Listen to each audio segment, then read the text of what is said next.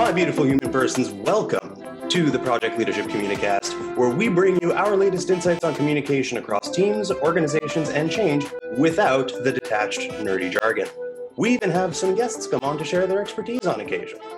If you like what you hear, you can support the show by subscribing to the Project Leadership Communicast wherever you get your podcasts. I am one of your hosts, Jason Lauber. Joining me, as always, is my co-host, the one and only James Lauber. James, how are you? I'm really good, thank you. How are you today? I'm feeling fantastic. And you know what? We do have a great show that for our listeners today, and I really do want to get into it. So, James, what are we talking about today? Well, I would like to talk about the difference between management and leadership. Is there, in fact, a difference between management and leadership? Is it so that some people are managers and some people are leaders and they're two distinct things? Mm-hmm. Is it so that you have to be both in order to be a successful manager? I would tend to argue that the better you are at both of these skills, the better you're going to be as an asset to an organization.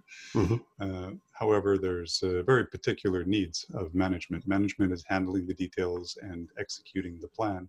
Leadership is more about, I would say, formulating the plan, big picture plan, the strategy, and mm-hmm. then being able to move it forward. And most importantly, being able to create a culture where other people are willing, able, and enthusiastic to embrace that long-term vision and move it forward without you directly being involved in what they're doing.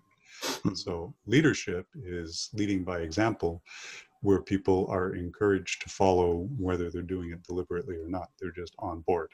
Right. Whereas management is taking care of the details, which have to be taken care of, or you're not really sure of just how much progress and how quickly the progress is going compared to your benchmark where you'd like it to go. Right. That's great. That's a really great personal definition of sort of management and leadership. And I think it's a really great way to start off our discussion. As a follow-up to that, I guess, so I know that you've worked in many, many different organizations.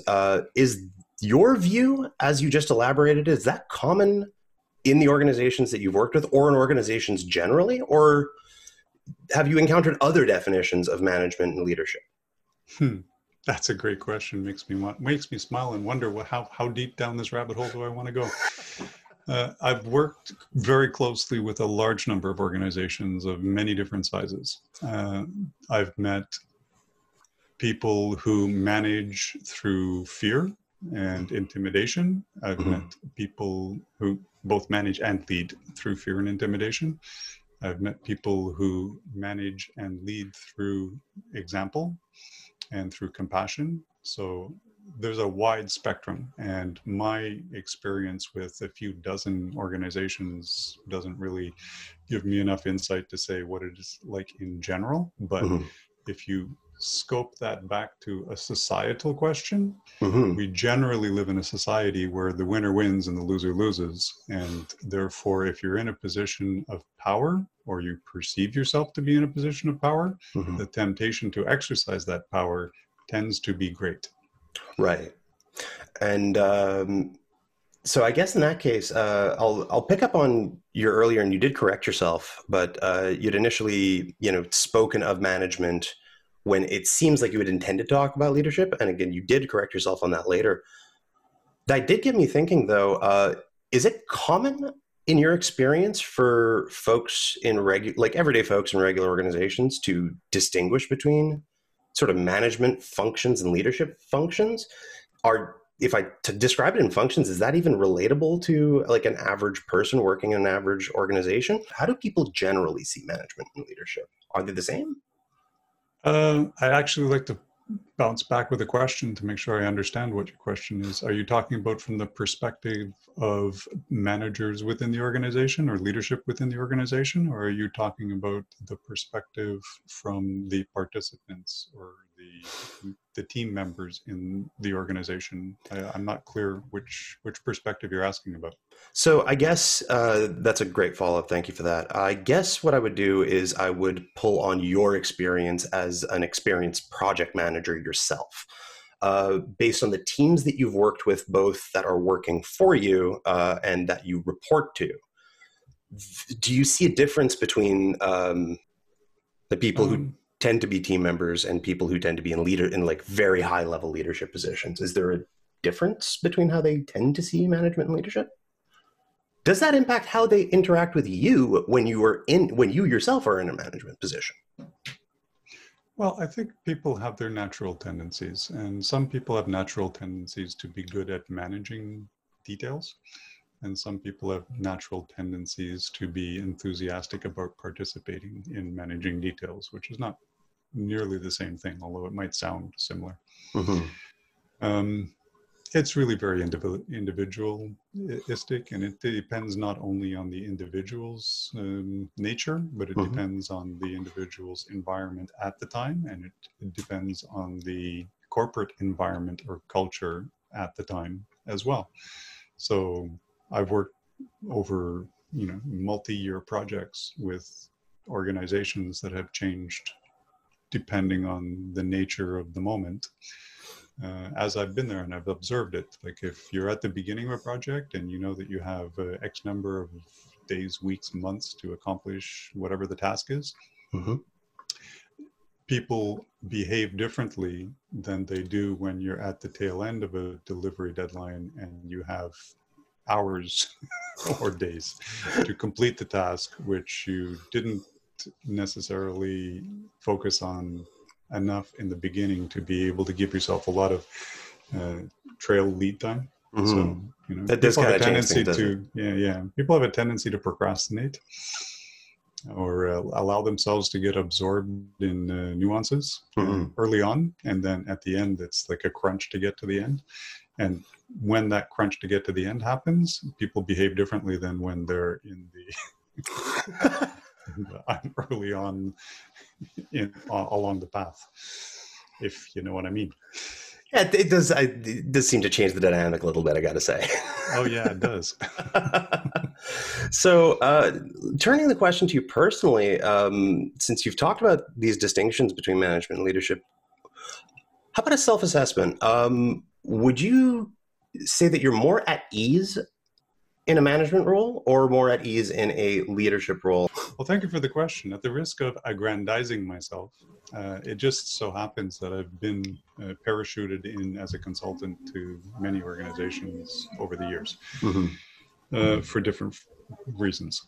Mm-hmm. I would say that I've had the opportunity to be a team member, and mm-hmm. I've had the opportunity to be a team leader. Mm-hmm. And as a team member, you're, I would say, more balanced towards managing the details. Like you have a specific task, you have a specific responsibility. That's your contribution to the team's effort. Right. And I at least tend to focus on it from a manage the task frame of mind. Mm-hmm. And that's my role. When the role is to lead a team, which I've had the opportunity to do, it's a very different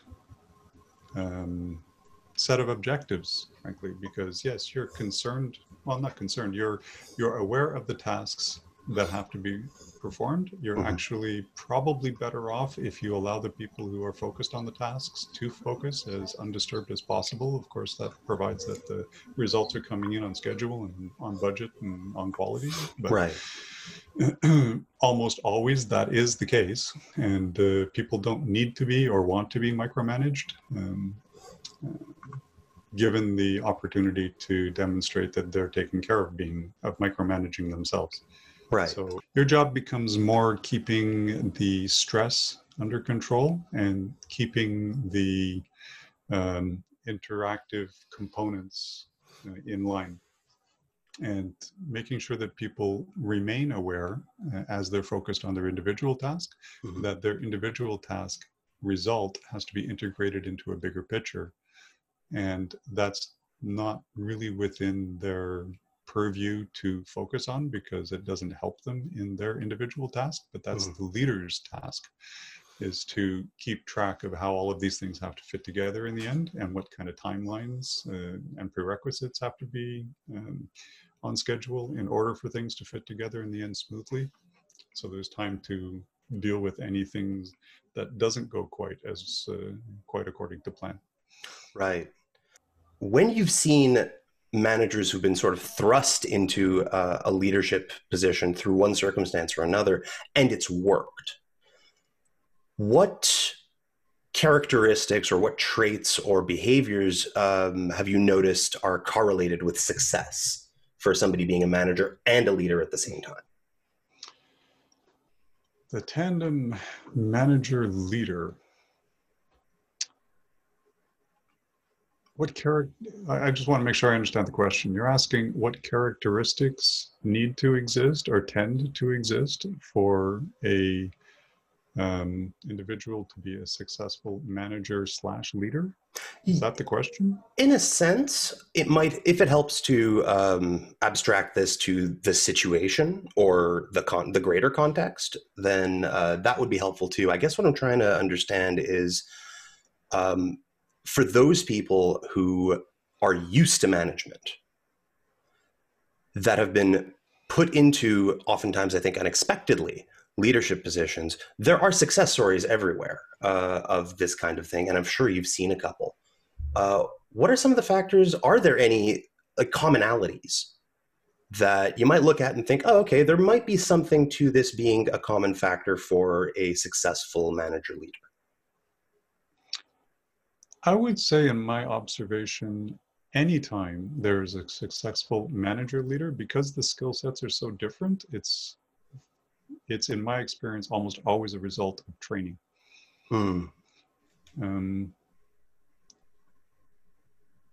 That can be training by the individual on their own because they have an interest in it and they take responsibility for their role, or it can be training as a result of the organization.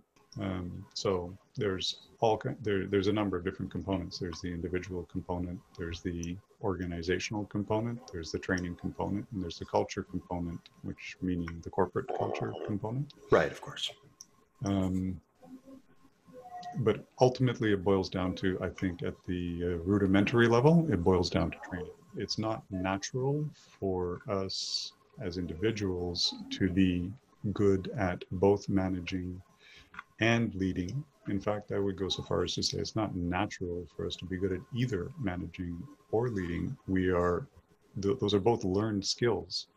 Right. The management part tends to be learned in school more than the leadership part. The leadership part tends to be not learned in school, well, not learned in basic education anyway. In advanced education, of course it is. You have the psychologies, you have the OD people, you have the people who are trained in the way people behave, which is my great interest now at this point in my career. So enough about me and my perspective. What I'm curious about at this point is your perspective, because it's different than mine. Yours is in organization development, which is quite a different, as I understand it, is quite a different perspective. So I'm really curious, and I'm really interested to hear about how you would approach the same kinds of questions you've been asking me. So specifically, the question I guess I would like to start with is the difference between management and leadership from an organization development perspective and the training that goes into your profession. What would you have to say about the difference between management and leadership?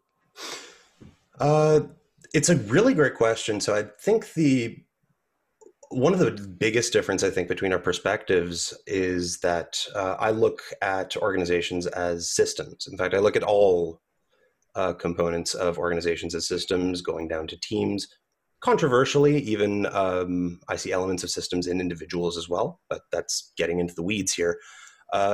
So I very rarely look at the individual in and of themselves, is the point. I look at the whole of the functioning of, if it's an organization, sure, but let's bring it down to just the team level, keep this bite-sized and manageable, right? I don't look at the individuals of the team as much as I look at how they interact with each other. And so with that context established, if we take the functional definition of leadership to mean looking at how people interact with each other, that people component of getting a project or getting a job done, then that as an OD consultant is what I'm really most focused on. Very little of the management stuff, that's not my purpose. My purpose is to look at the people side, the social side, I guess you could call it the leadership side. Okay, so let me phrase this. Let me add a question. Yeah. There's different schools of thought around, do you train to enhance someone's existing expertise, or do you train to enhance areas where expertise is needed in order to end up with a more balanced person? So if you have someone who's very skilled at their particular technical task, let's say, and not very skilled at interacting with others so that they can share their experience and, lend value to others in that way, or perhaps gain value from interacting with others with similar experience, right? Then would you say that an organization is going to be better off by training up that person's individual skills and keeping them isolated to be even more proficient at their unique task?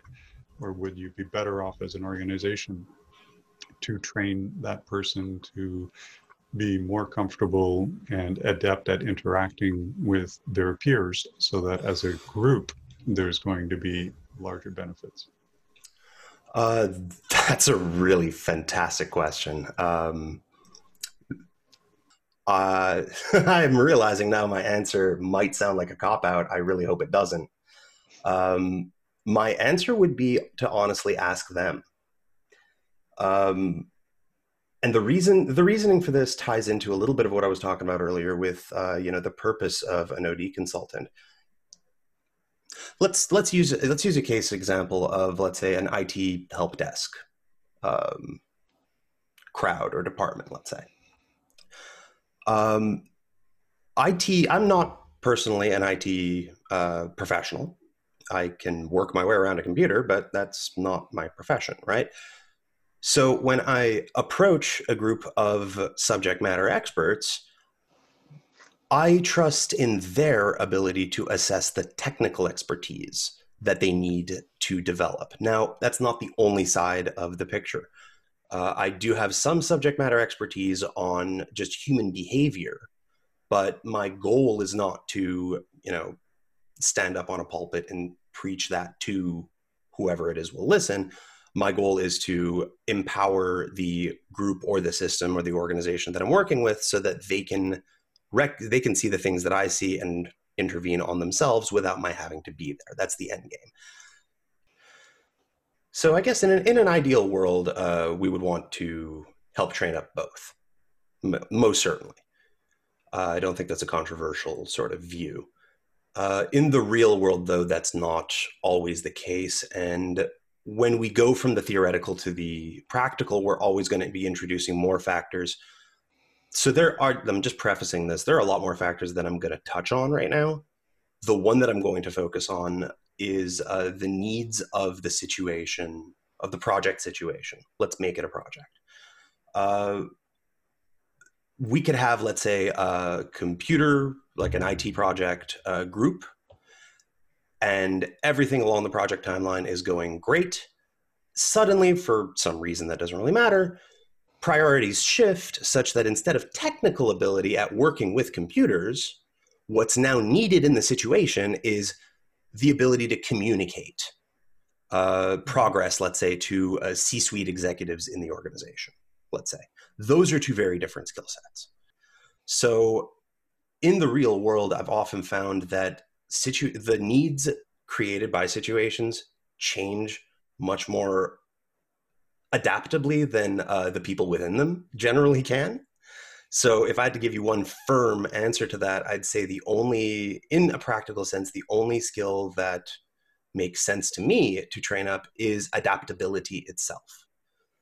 And I think that's about the simplest answer I can give without really muddying it with all the other factors here.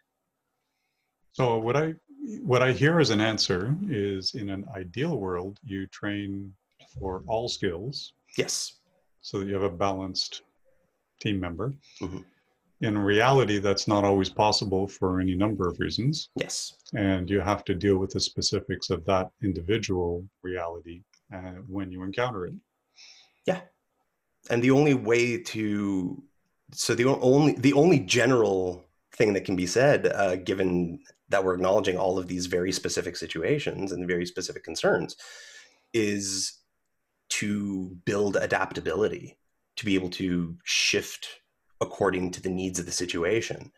If we're talking about a generalized skill, that's the only one that inherently makes sense to me, given how we're framing the question here, and given operational concerns in the real world. You know what that sounds like to me? Hmm. That sounds like a whole other episode. You know, I did have the thought myself. We're probably going to have a full episode on this, I suspect. Building adaptability is a big subject and can mean a lot of different things to a lot of different people, but there are some norms that could be applied. I don't think they can be applied in the next 2 minutes, and since we're pretty much at the end of the show, let's book that off for another episode. Well, much as I'd love to get into it with you, it does seem like that is unfortunately all the time that we have for today, and so all that's left to do is, as always, to express my gratitude to every single one of you listening, and to my co-host, James. Thank you so much for coming on the show. Well, thanks for having me on the show, because I love being on the show. Every time I come on the show, in fact, I have a nice coffee, we have a nice conversation. It's always fun. So thank you for inviting me onto the show. Well, look, thank you for coming on to the show. I will say I'm not entirely certain whether you... Thanks for coming on the show. I'm not sure if you're being sarcastic through your tone. It's a little bit ambiguous. I have no idea what you're talking about.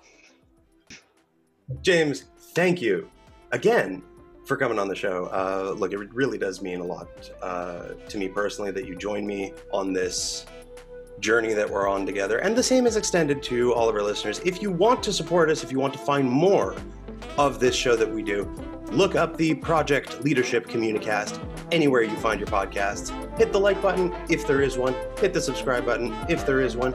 If you don't feel like doing that, that's okay. But if you do, know that it really helps us, and we are deeply, deeply grateful for you. Ditto. And with that, we'll close. Thank you so much for tuning in. We'll see you next week. Good night, all. I love the little pause before.